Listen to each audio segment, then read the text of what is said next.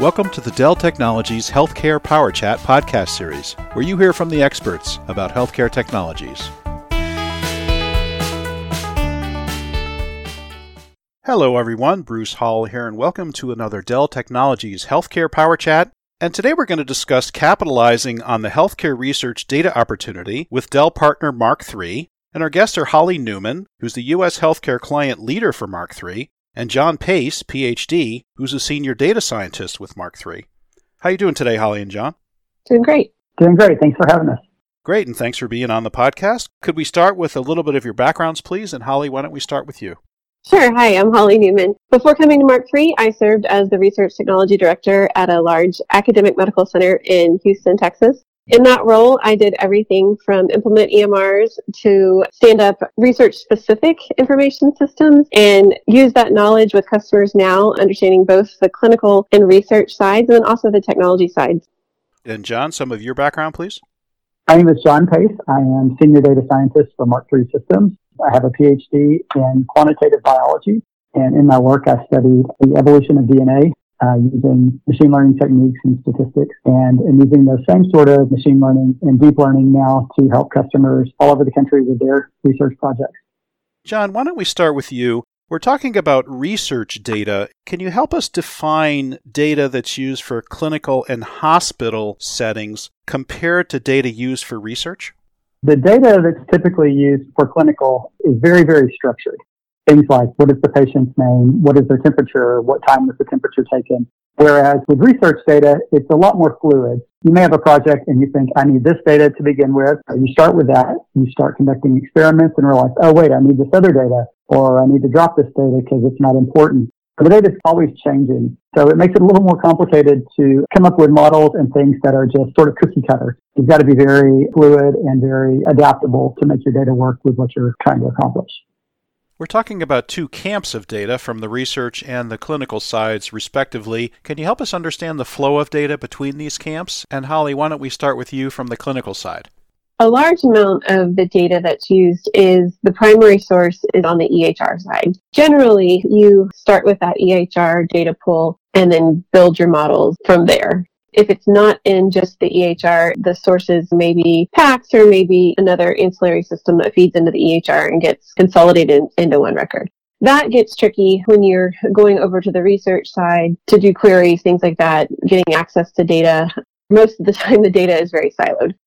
And John, can you give us the perspective of data flow from the research side? So imagine this. You have a group of researchers that are studying some sort of bacterial infection. And they realize that this infection or this bacteria tends to attack the digestive system of people.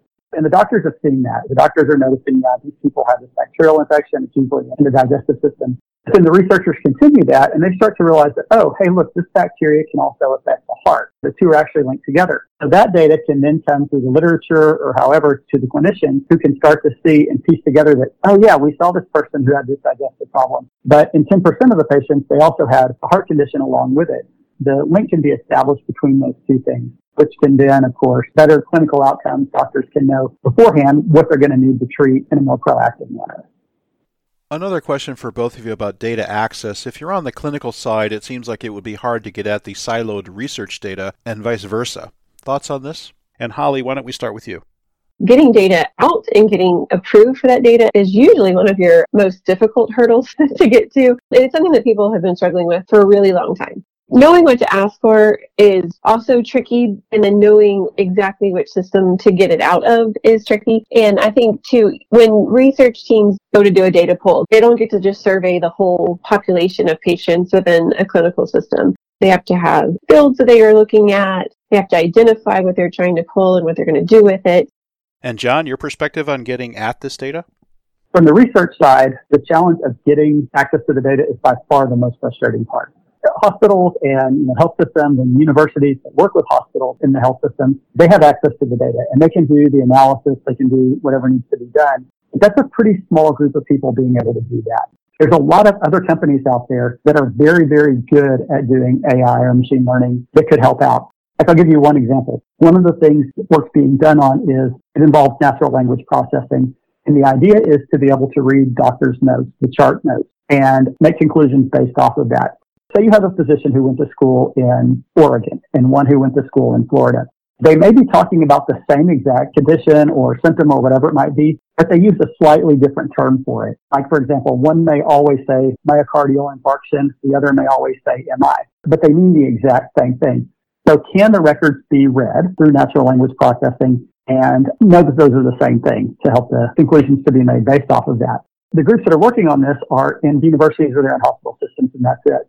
If that data could be opened up, whether it's de-identified or whatever, to companies specialized in natural language processing and in those type of things, the healthcare could be made much better, I think, just because you've got more people working on it, and especially ones that are completely world-renowned experts on that subject. And all of that could be brought in, but they can't get access to the data. John, let's stay with you for this next question. We know that there's research going on, there are discoveries being made on the research side. How do those discoveries using that data feed the clinical side of a typical healthcare organization? As far as the research side goes, in that feeding the clinical information, research nowadays with all the computing power that's available, research groups are able to get very, very fine resolution structures for various proteins or for viruses or whatever it might be. That data can then be taken to the pharmaceutical companies who can then engineer medications that will effectively combat whatever that might be. As they develop these new drugs, those drugs can then be used by the clinicians. And that's something that's pretty new. Before, in the drug development, there would have to be a lot of trial and error to see maybe this will work, maybe that'll work, maybe this won't work. Now they can focus it a lot more granularly in order to develop medicines. And of course, all of that goes to the clinical side, because now rather than having to do trials on 100 different medicines, maybe they're able to nail it down to 3 and patients start getting better much quicker, hopefully. John, one more question for you. How are artificial intelligence and machine learning used to drive insights with this data? AI and ML are really allowing researchers to do things that weren't possible, say, even 10 years ago. The computing power that is available right now is so much faster than it was, and so much more stuff can be done in a shorter amount of time. One common example or one common problem that groups are working on is trying to predict readmission. So if a hospital has a certain number of patients readmitted within 30 days, they can be fined. So they want to make sure that when patients are released, they're not coming back. They're being treated as well as possible. Well, now with AI and ML and the computing power that we have, rather than trying to figure this out based off, say, 10,000 records, it can be done based off 1 million records in order to make better models.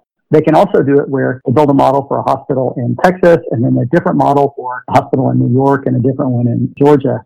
And they're able to do all of that because of the power and because of the ML techniques that have been developed.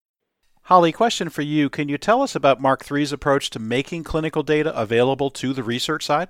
In working with Dell Technologies, in that strong partnership that Mark III and Dell Technologies has built, we really approach it a little bit more from the workload side.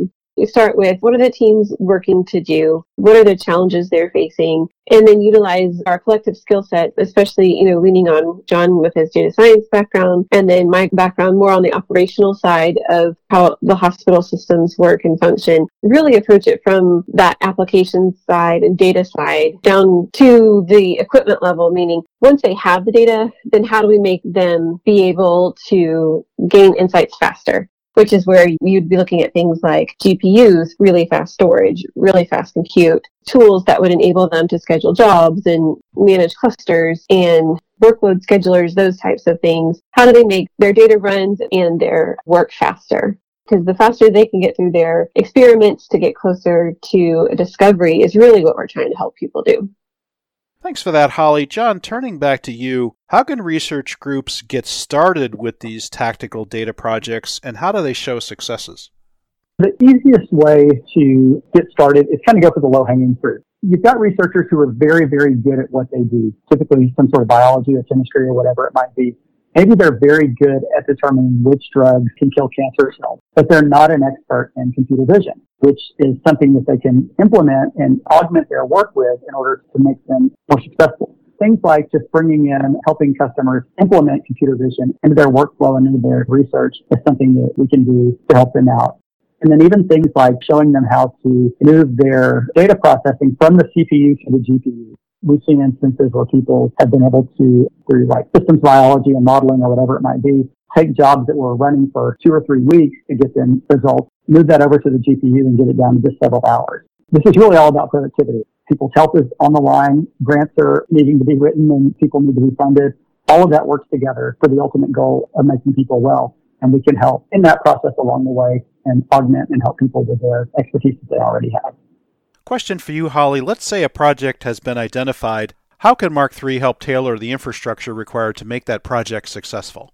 We would look at the workload. Is it something that can be GPU enabled to help faster insights, getting their pipeline and their processes to run faster? So using that GPU enabled hardware, and then also looking at what is their current platform? Is it something that we can help refresh and modernize with faster storage? You don't want those GPUs to be sitting cold. So what is the storage that's feeding those systems? And of course, compute. Not all workloads are ready for GPU or are currently coded to use the GPU. So looking at their compute structure as well and seeing what platforms we can look. I call it the handshake. We've got to have the workload and then scope that out to make sure that we've got the hardware to support them. Also, what we found really useful is holding education workshops. That's something that Mark III can help design specific to the institution along with our Dell teams.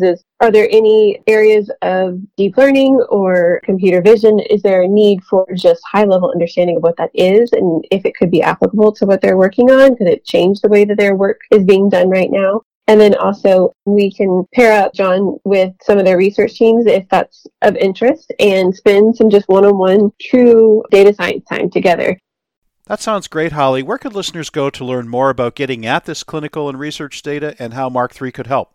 Check us out on our website at mark3sys.com. That's going to be markiiisys.com.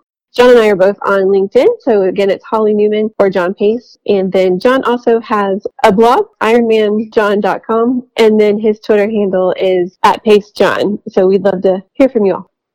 Holly Newman, U.S. Healthcare Client Leader for Mark III Systems, and John Pace, Ph.D., who's a Senior Data Scientist also for Mark III. This has been some wonderful information on the data used in clinical and hospital settings versus the data used for research. What are the challenges in getting that data back and forth, and Mark III's solutions. I'd like to get your final thoughts, and Holly, why don't we start with you? If you have current projects you'd like to talk about, we'd love to talk about them with you.